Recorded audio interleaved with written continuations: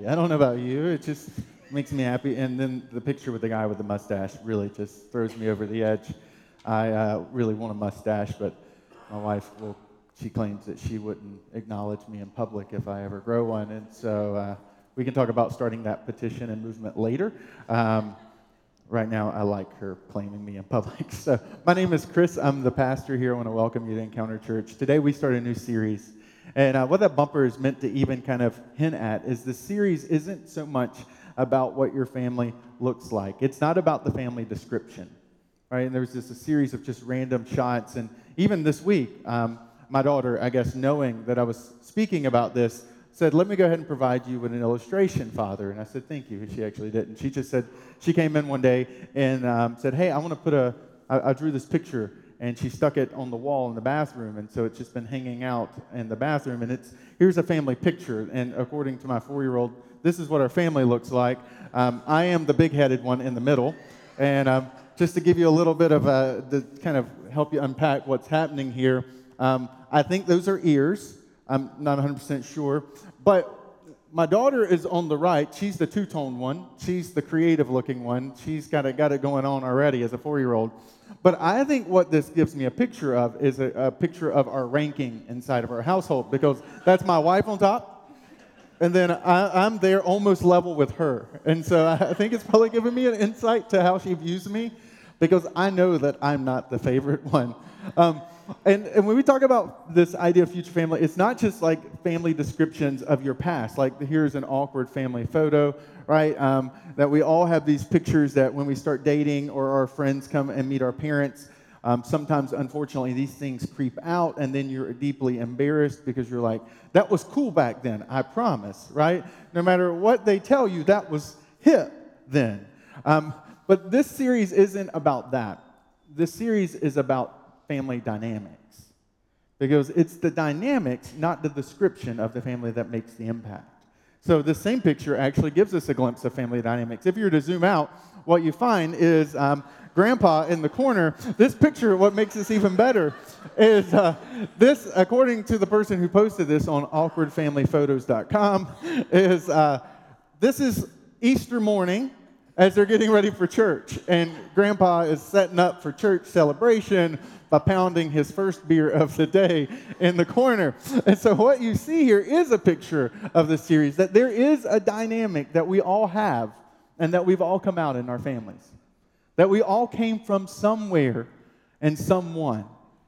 And those things that we experience, those memories that we have, those interplay of relationships, of how we dealt with conflict, how we dealt with finances, how we had family traditions, all of those things, those dynamics, that family culture became an operating system that was downloaded into us. And that we operate into that operating system, and that we come out of our family dynamic in our past, and we move into a family dynamic in our present. And it's not just our family dynamic, because I recognize that there are, across the spectrum, there are some who are single in this room, there are some who are married, there are some who are processing through a divorce, there are some who just aren't even sure. That we have full kind of spectrum, and that these dynamics aren't just at play in our present families, they creep into our workplace. They creep into our personal relationships and our friendships. They even influence and define how we will date, and how we engage with people, and what our standards are. That these family dynamics are critical, and if we want to move into a future with a family, we have to make sure we've processed our family from our past. And many of us can feel confined and trapped about what we've come out of, what the pattern that we've kind of had downloaded into us that we just think is the norm. And then what happens is that we start to interact with other humans who came out of different dynamics, and there starts to kind of, in the heat and the cold, a storm front starts to brew. And whether that's in friendships, whether that's in the workplace, where you've got someone who is very much conflict-oriented and you came from a passive-aggressive home, or whether that's in your current relationship with your spouse right now. And so the question, what I want to even dive into this morning, is how do we process our family dynamics, and can we even control our family dynamics? And today what I want to do is kind of an aggressive thing. I'm going to go ahead and give you a disclaimer. I want to tackle 50 years worth of a family story from the Bible. And I'm going to do that, hopefully, with the precision of a ninja, working through the passages and working through the storyline, because this is maybe a family that you haven't spent a lot of time thinking about, processing, or maybe you've never even heard of them. But what I want to do is, by looking at their storyline, by looking at multiple generations, what I think we can see is we can get a glimpse into what shapes our family dynamics, that bleeds into our professional and personal dynamics, but then also look at how do we begin to shape our future family and the dynamics that will control, gauge, and dictate it. The story that I want to process through, and especially for Americans, here's where it's helpful, because as Americans, we tend to be very much present generation oriented. Not all Americans, but the average American tends to, when they think family, they immediately think like the spouse, kids, the aunts, uncles, grandparents, extended family may not immediately come into your like mental processing when you think family. It's the extended family. But for many around the world, for most cultures around the world, in fact, and in fact, in the ancient Middle East context where we're going to read from today, family was everyone. A lot of times families lived in the house or the tent or a collection of tents or huts together. And so you would have multiple generations all kind of living in the same area. And that helped to really form and forge and give us a glimpse of how things that happened 50, 60, 70, 100 years ago is still impacting you today. That there are stories your great-grandparents told your grandparents that are still influencing your life today. And it's harder to see in American culture, but it's really clear when we look at the story of Jacob. And so I'm going to go ahead and encourage you, the sermon notes in the Encounter Church app is probably the best way to follow along with me. Okay, if you get overwhelmed by a lot of content, I'm going to tell it like a story so that you don't have to like kind of read the verse and follow along. But all of the sermon notes have every passage I'm going to point to throughout the morning. And I would encourage you, maybe even the course of this week, because you're going to be like, this is straight up crazy, to encourage you to read it. These people aren't normal. Okay, this is like soap opera, like Grey's Anatomy kind of drama stuff. Like people could make money writing books about what these people have done. And so I encourage you to process through it because Jacob is the grandson of Abraham. Okay, and Abraham's one of the most famous religious figures on planet Earth. Okay, Abraham is one of those guys that he is directly or indirectly the heritage, physically or spiritually, of over 4 billion people on planet Earth today. Abraham is considered by the Jewish people to be the first ever Jew. The first time the word Jew or Hebrew gets used is used regarding Abraham by God himself. And they trace their direct spiritual lineage back to him. You have another large group of 1.6 billion people called Muslims around the world who trace their direct lineage back to Abraham. Because Abraham has 2 sons, Isaac and Ishmael. And that these 2 sons, one produces the Jewish nation and one produces what is known as the Muslim people. And then indirectly, Christians point back to Abraham as the spiritual example when God promises things to Abraham. So 4 billion people point themselves and orient their religious and their spiritual views out of this one man named Abraham. Now, Abraham has a grandson named Jacob. And Jacob is an interesting kind of character, and it's his story and the story of his sons that I want us to process through this morning. You see, Jacob has 12 sons, which is a lot of children, first of all, right? For any of you that have more than 3, you understand that names start to kind of get a little ambiguous at number 3 to 4.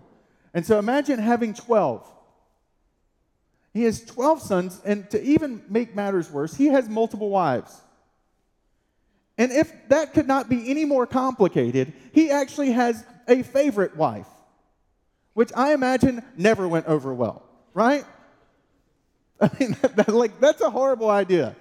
And so he has a favorite wife, and in the midst of this crazy family dynamic, there starts to be some intense sibling kind of rivalry to the point of the storyline that I want to pick up this morning. that in Genesis 37, you hear this picture and this snapshot of the brothers' relationships with one another. It says that Jacob lived in the land where his father had stayed, the land of Canaan. And this is the account of Jacob's family line.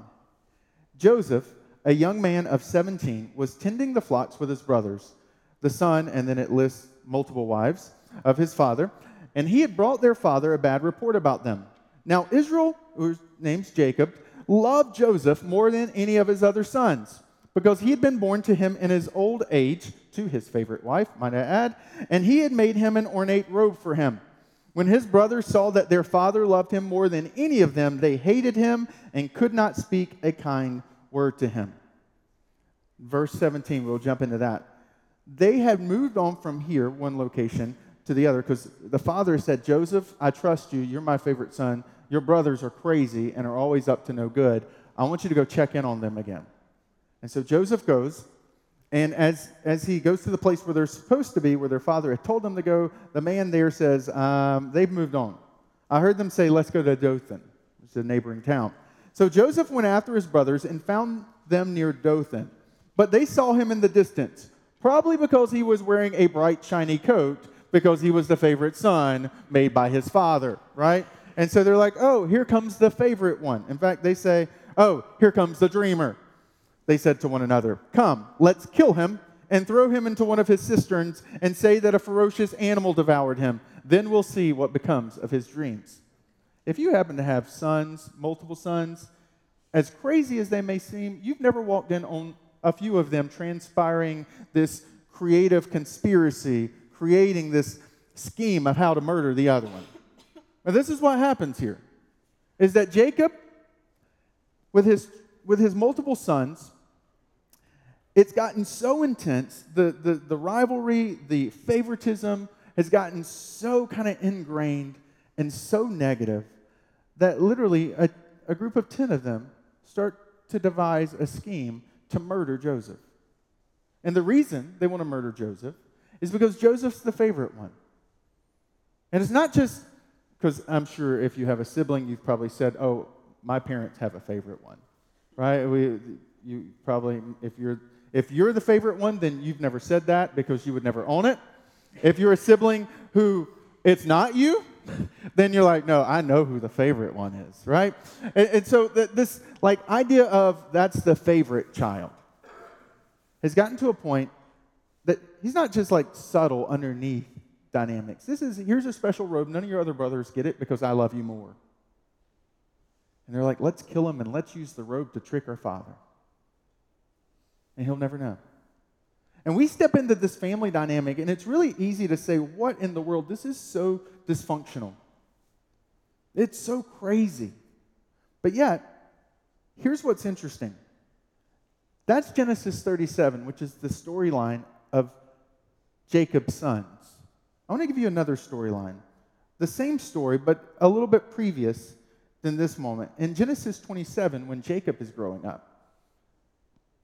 When Isaac was old and his eyes were so weak that he could no longer see, he called for Esau, his older son, and said to him, my son. Here I am, Esau answered. Isaac said, I am now an old man and don't know the day of my death. Now then, get your equipment, your quiver and your bow, and go out into the open country to hunt some wild game for me. Prepare me the kind of tasty food I like, and bring it to me so that I might give you a blessing before I die. Now Rebekah was listening as Isaac spoke to his son Esau. When Esau left for the open country to hunt game and bring it back, Rebekah said to her son Jacob, look, I overheard your father say to your brother Esau, bring me some game and prepare some tasty food to eat, so that I might give you my blessing in the presence of the Lord before I die. Now, my son, listen carefully and do what I tell you. Go out to the flock and bring me 2 choice young goats so I can prepare some tasty food for your father, just the way he likes it. Then take it to your father to eat, so that he might give you his blessing before he dies. Jacob said to Rebekah, his mother, but my brother Esau is a hairy man, while I have smooth skin. What if my father touches me?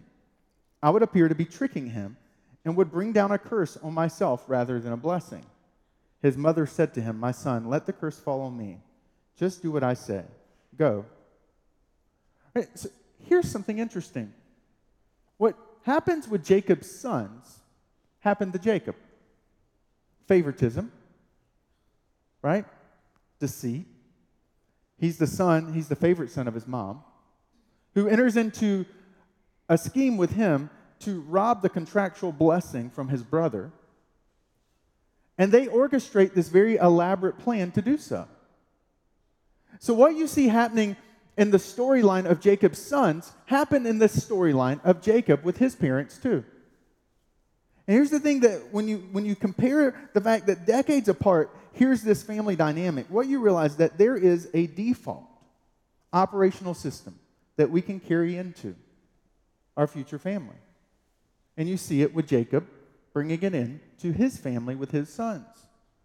This idea of favorite child and deceit and manipulation wasn't new to his sons. They had watched it in their father and heard the stories from their father about what had happened. You see, I think what happens with the word default, the reason that I want to call it default is that default actually has this interesting history. I love words, and I actually, for fun, look up where words come from, okay? I probably need counseling. But here's what's fascinating about the word default. The word default literally means to fail. That's why one of the ways that it gets used is, well, they defaulted on their mortgage. They failed to pay. Well, operational systems, computer software, use the word default in a similar kind of stream of thought for their camp and their world and their discipline. When they establish this idea, a default should be the assumed setting where someone fails to choose a new one. And because they failed to choose a new one, they default to the existing one. That a default is, by its very literal nature, a failure to choose. But here's the thing about a default. A failure to choose is still choosing. You just choose what's ever there. And for Jacob's sons, what was there was sibling animosity, deceit, manipulation, deception, and internal strife and hatred among siblings. They failed to choose, and so what they got was what was already there. And that's what you see play out in the life. That's the first source of family dynamics, is our default setting. The things we bring in to our families that we failed to change or choose an alternative from our past. Now, the good thing for most of us, most of the time, is that we bring in a lot of good things from our past. Right? That there are things about your family, there are family traditions that really are genuinely a treasure to you. You think about vacations, places you visited, whether it was the mountains or whether it was the beach or whether it was summers at the Cape, right? There are certain things about growing up with your family that you bring and you don't want to change. You haven't thought about changing it, it's just there. But the problem with operating on the default setting is that by doing default, you never choose or even become aware of alternatives. Because there are other things we bring into our family dynamics and into our professional dynamics that we probably should think about changing. So, for example, if you grew up in a house that the way conflict was managed or dealt with was by whoever could get the loudest, then guess what your default relational family future dynamic looks like? Well, when there's an argument, it's whoever's going to be the loudest. Well, what happens if you get paired with someone whose family dynamic was passive-aggressive? That's 3 years off from needing a counselor. Or 5, 7, 10 years off from potentially destroying your relationship. The reason that this default is important for us to be aware of it is because if we don't replace it, we repeat it. And that's what happens. Jacob never replaces those dynamics, and his sons repeat it. And so let's be aware of those things. And reflecting on questions of well, how did finances get managed in my household growing up? I mean, even practical, I'm grateful that my wife didn't grow up in a household where she watched her dad have to repair things. And that sounds silly, but something as simple as growing up in a house where her dad did all the repairs would have probably been a default setting for her going into our relationship where she assumed that I repaired things. But I got to be honest with you, I am not a person who repairs things. I am a person who's gifted at breaking things so that they can be repaired. That's my gift mix. I can break things really, really well. And if I had to repair something, it's going to be Google or Angie's List. Not me getting in there and getting dirty or watching a YouTube video and looking really confused at how in the world do you do that? But what's funny is that those little subtle things, we bring them to the table, don't we, in our default setting. And it's not just from our family. It can even apply to previous work experiences. If you worked in a place where it was silo, where you keep your head down, you don't disrupt anything to make it better, and that's what you learn, that becomes your default work setting, then guess what? It plays into your next job. Because if you fail to replace, you repeat. It's why, as crazy as this may seem, my first ever job was at Walmart.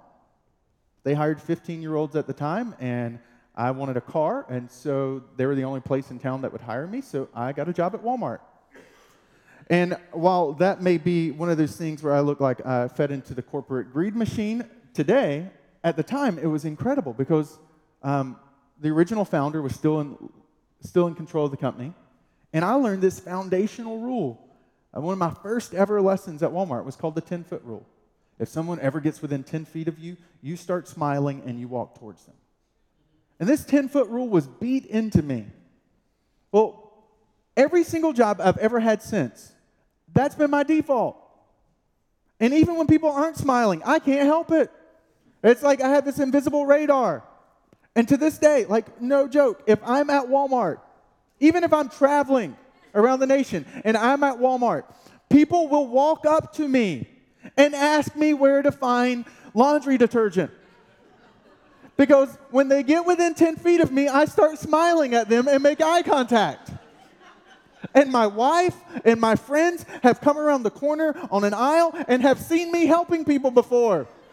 And they're just like, what is it with you in this place? And I'm like, I can't help it. It's my default. I smile. Can I help you today? But we bring defaults into our dynamics. And if we don't replace them, we repeat them. And there's this interesting thing about Joseph's storyline. So Joseph, with his brothers, instead of killing him, they divine and this kind of designed this scheme that's even better. They said, well, murder might be a little intense. So I've got a better idea. Let's sell him as a slave and then lie to our father. So they capture Joseph. They sell him to a slave trader headed to Egypt. They take his coat home and say, Father, he's dead. We found blood all over it. I guess an animal killed him. Because while it may not work as a child to tell your teacher a dog ate your homework, it actually worked in the ancient days to tell a parent that an animal ate your child. Okay? And so, Dad, an animal ate them. Father grieves. Well, the storyline progresses, and over 20 years, Joseph, he's taken to Egypt. He's sold as a slave. He ends up working for a man named Potiphar, who is a pretty high-ranking Jewish official. Because Joseph is articulate, because he's smart, because there just seems to be this God's with him and that whatever he does seems to work, he ends up attracting attention he shouldn't, and then allegations are made that are false that throw him in prison for years. But somehow in the miraculous storyline, I would encourage you to read it because it's an incredible story. But in the midst of this storyline of Joseph, he goes from being a slave to second in command of Egypt. It's incredible. And in the midst of that storyline, Joseph has this really weird moment. See, as second in command, he leads the nation of Egypt through a famine. But he does it by preparing for the famine in advance and does so in such an incredible way that the nations around Egypt hear that Egypt has food when nobody else in the Middle East region does. And so what happens is his brothers, who have not seen him for 20 years, hear that there's food in Egypt, and they travel together to Egypt to purchase food. And guess who they find themselves in front of? Joseph. They don't recognize him. When they sold him into slave, he was a teenager. And now he's a grown man, and he looks like Egyptian royalty. And they're all there. But guess what? Joseph hasn't forgotten them. And he knows who they are. And Joseph, instead of doing what all of us would want to do, be like, all right, it's on now, arrest them. I mean, right? That's what we would do. Oh, payback is finally happening. Joseph does something incredible. Genesis 50, 19 and 20, he says, but Joseph said to them, his brothers, do not be afraid. Am I in the place of God? You intended to harm me, but God intended it for good, to accomplish what is now being done, the saving of many lives. So then don't be afraid. He goes on in verse 21. I will provide for you and your children. And he reassured them and spoke kindly to them. You have to let the weight of that. You're looking at the brothers who sold you into slavery, and your response to them is, I'm going to take care of you. What you meant to disarm, what you meant to destroy, God used for good.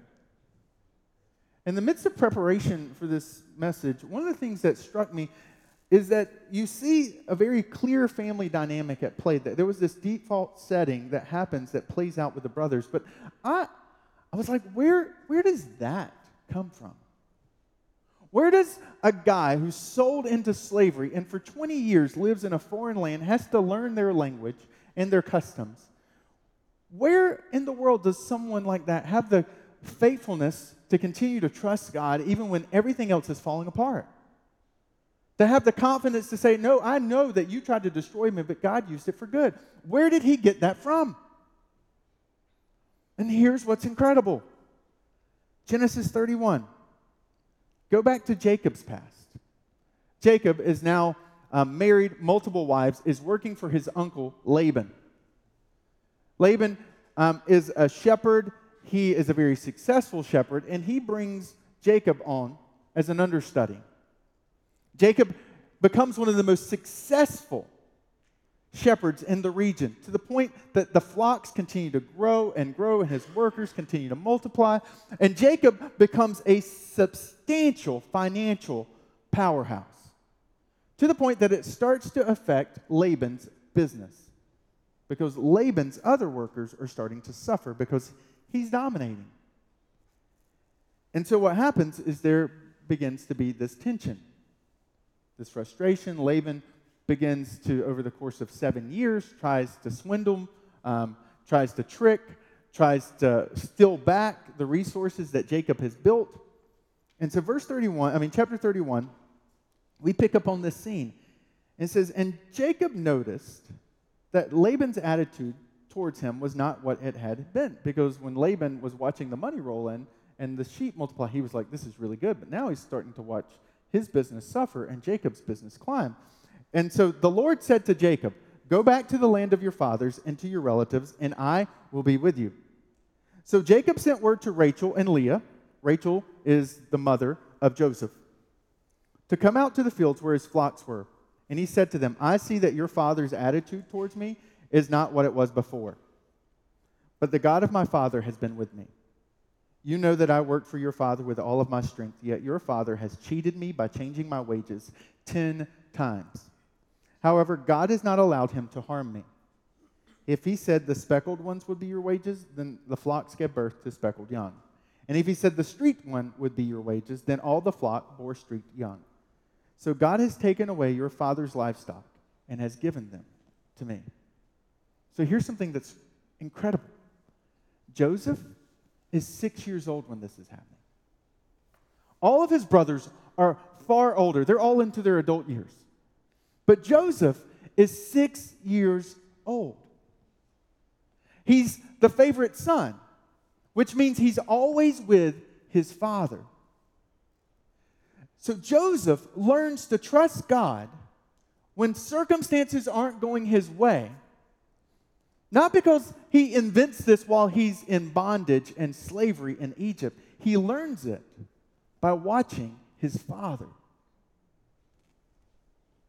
But the thing about Jacob is that Jacob and his life story was not always filled with this devotion to God and this trust in God. Jacob has a moment and an experience with God that reorients him. And in the midst of that reorientation, Jacob starts to redefine even who he is. He changes his name to Israel, which is a direct tie and connection to God.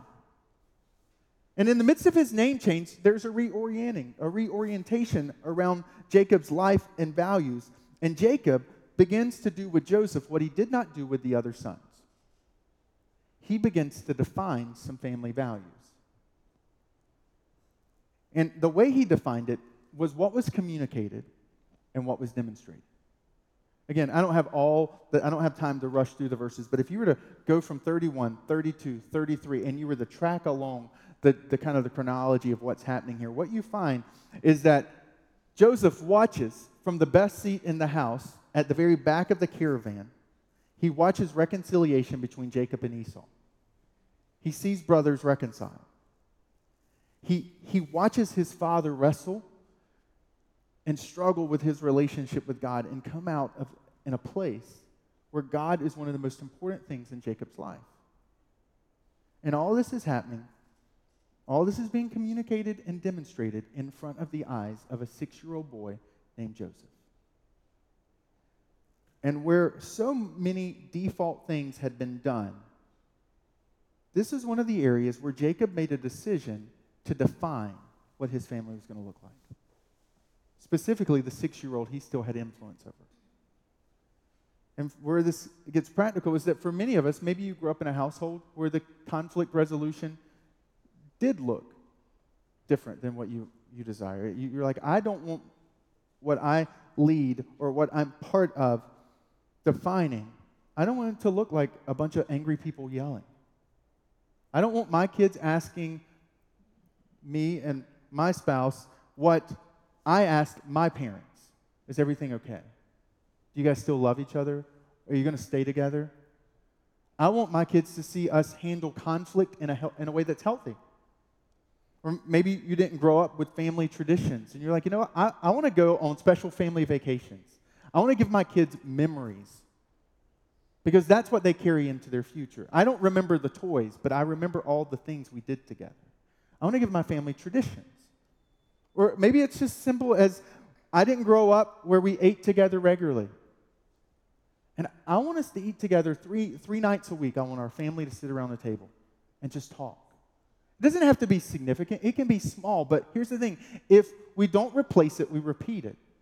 And this is one of the areas where Jacob said, I'm not just going to repeat my mistakes. I'm going to replace it and make God a value. And while I can't do anything right now about the other guys, I've got Joseph.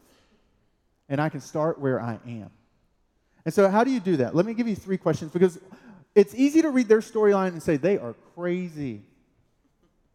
Right? To see all of this mess completely kind of objectively written. And we don't have time machines. We can't hop into the future to see what our storyline is going to look like. To come back and say, oh, that's got to change. But there is a way that we can get a glimpse. You see, reading history is one way of kind of understanding the future. Another way is actually trying to create it. And the way that you and I can create the future family dynamic is through 3 questions I want to give you. And these are loaded questions. These are not questions you're going to fill out today and be done with. These are questions that are meant to kind of go inside of you and only come back out if you've got the courage to do it. The first question is, what do you want your family or your business, maybe the group that you lead at your workplace, what do you want it to look like? That's the first question. It's in the sermon notes there for you with some space to process. What do you want it to look like? Because if you don't know what your family, work, group, dynamic, if you don't know what you want it to look like, you'll never know what you're aiming towards. And you're going to repeat what you've done. And if what you've got in the past is great, then fine. Maybe you get lucky. But what we don't replace, we repeat. And this question's meant to begin to help us to replace what we want to go to, what we want to work towards. The second question is probably the most intimidating one. So the first one's about where you want to go. You have to have 2 points of reference when you map out a plan. You have to know where you want to go and where you are. So I'm going to give you the most terrifying question you'll probably ever ask anyone, but this is a question that will change your life. And it's to look at the people in your lives, whether you work with them and that's what you want to see change, or whether this is in your relationship with your spouse or maybe potential, or this is in your marriage or in your current family now. You say to them, hey, what's it like to be on the other side of me? You see, if I want to say that what marks our family is the way that we peacefully resolve conflict, and that's where I want to work towards, I've got to ask the people who have conflict with me, hey, what's it like to be on the other side of me? And if they say it's terrifying, it's loud, it's scary, then you're like, oh, well, I guess I got a good idea then. I don't have a current description, though. Because what happens is we tend to live with a very rosy picture of who we are. That's why you can't ask yourself what's it like to be on the other side of me, because you don't have a clue. I don't have a clue. But your spouse does. Your executive assistant does. The nurse you worked with, she does. The person beside you in the cubicle, they know. And we have to be brave enough to ask, hey, what's it like to be on the other side of me? And then the final question is this: what's one thing I need to do to shrink the gap between the two? Because what you're going to find as you start to process through is there's going to be a gap. And that gap is going to feel overwhelming. And the way you focus is not by trying to repair the entire gap, but it's to pick the one thing that you value the most. And like I said, I knew I was covering 60 years worth of a storyline and unpacking a lot of things. So here's what I've done to help you. On our Facebook page, okay, facebook.com/EncounterChurch, right now it is currently live. There are 2 resources that we've put there. First is some questions I pulled out of the 7 Habits of Highly Effective Families. Okay, you don't need to read the book, but there are some great questions to guide you, to help stir up conversation. So the next time you're on a road trip, next time you're on a date, next time you're hanging out with some friends or at a lunch break with some coworkers, you modify the questions a little bit and just ask a few. Really insightful. The second resource is probably one of the best books on organizational culture, and it's called The Advantage. And I just put a link to that on Amazon.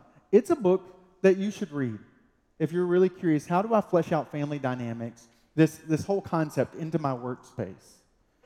Because in the same way that your family dynamics will have impact on you and your family, that culture, that operating system will have significant impact in how you do business too.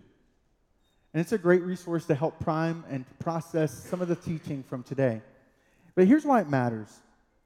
Is because our lives, in so many ways, are exactly like being in the middle of a canyon and screaming hello. Right, my daughter has recently fallen in love with this idea of an echo. She just likes to find places where echoes are, and she screams, and she waits, and it's hello, hello, hello, hello. She loves it. It's the coolest thing ever. But our lives do the same thing, but they don't echo back in sound waves. They echo through the lives of people who go beyond us. We're currently echoing the decisions, the priorities, the defaults, and the desires of those who came before us. The way we parent, the way we interact with conflict, all of those are the echo of lives who've gone before us. People that we may have never even met, who echoed through this life, who echoed through this life.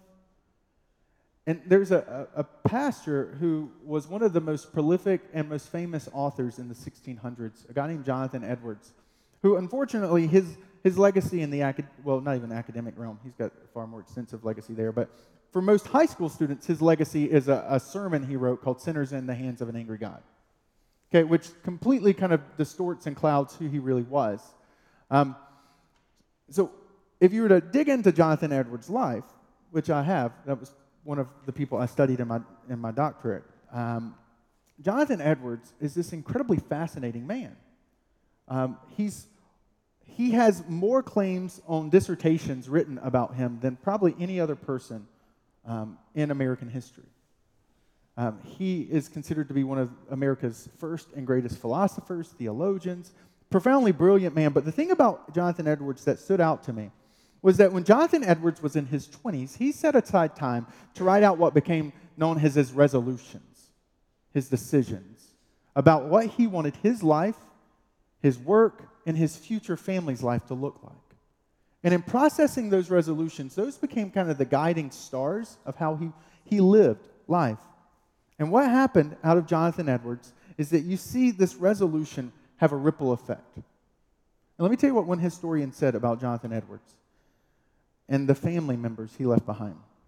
As members of this astonishing group speaking about his family, we find that out of his lineage came 10 college presidents and universities from Amherst, Hamilton, Rutgers, Union. 2 went to Princeton, 3 would lead Yale, Johns Hopkins, Columbia, the Carnegie Institution, which would become Carnegie Mellon, the University of California.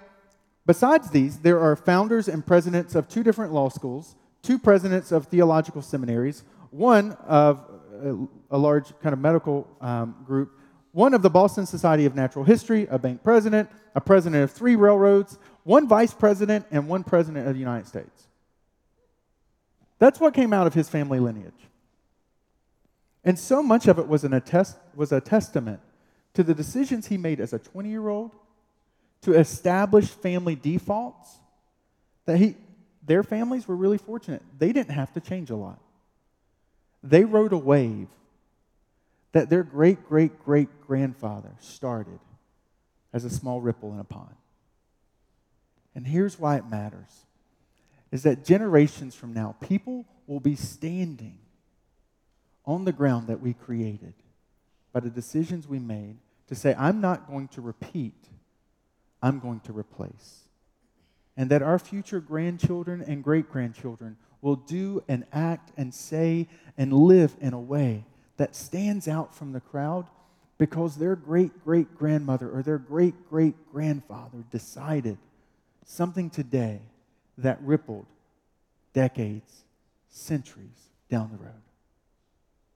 And that God has allowed us, He has created this thing called family and this family dynamics so that we have a choice in our generation to do something different than the generations that came before us. To take what's been given to us that's a gift and multiply it. And to take those things that have been destructive or damaging to our family line and replace them. And give the next generation something better than we had. That's the beauty of why future family makes a difference.